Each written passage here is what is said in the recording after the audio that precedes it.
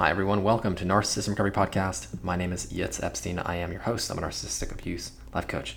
Today, I'm going to be doing something a little bit different. I'm going to be reviewing one of my favorite shows of all time. It's You. It's on Netflix, and this show is fascinating. If you haven't watched it yet, I don't want to spoil this show for you. So definitely skip over this episode, watch it, and come back because again, one of my favorite shows. Don't want to screw it up for you.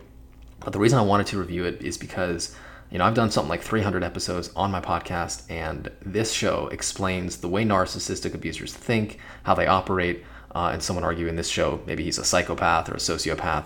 But the point is that his thinking process, the way he views the world, how his psyche was shaped in early childhood is just so tangible in this show. So I wanted to kind of talk about my thoughts on it, give my reviews, and again, just give kudos to this show for doing such a great job of explaining how a narcissistic abuser thinks and operates. So one of the main things that I found fascinating about this show was the ability for the producer to show how he was thinking. This is the main actor.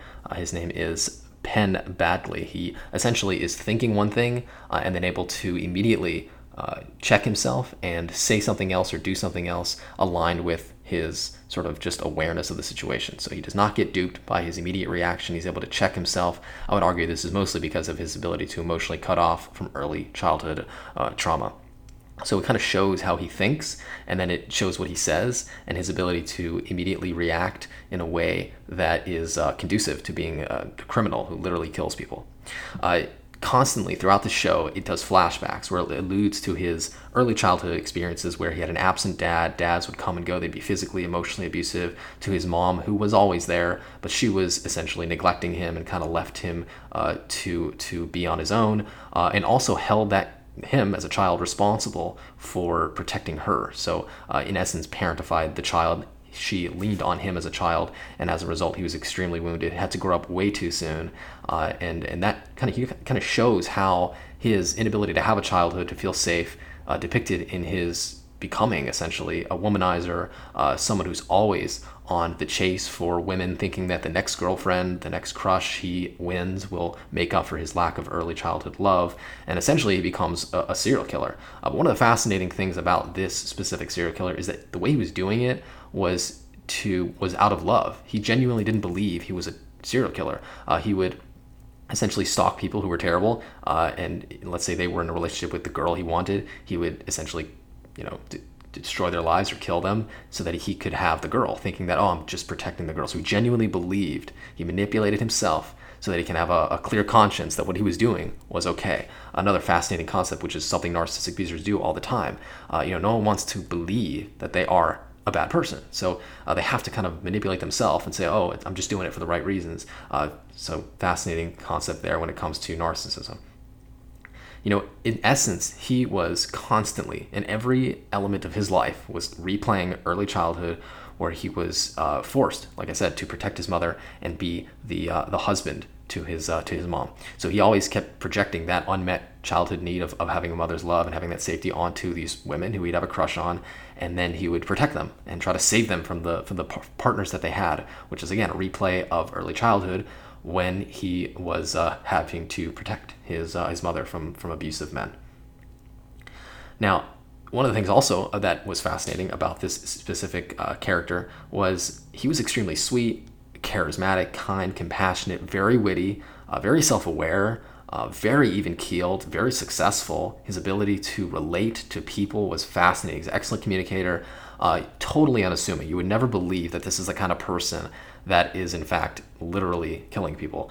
But again, that is what makes narcissistic abusers so subtle and so difficult to detect, is because they are essentially masters at hiding themselves and hiding their true intentions. So again, just another great depiction of the way narcissistic abusers kind of blend into society, perpetrate psychologically, emotionally, and then when you least expect it, prey.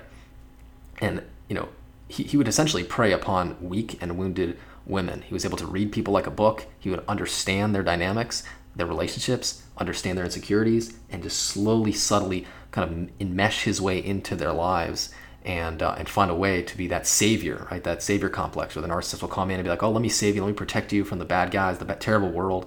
And obviously the wounded victims are in need of someone to help them, or feel at least that they need someone to come and save them, and then he'd kind of prey upon them and then exploit them.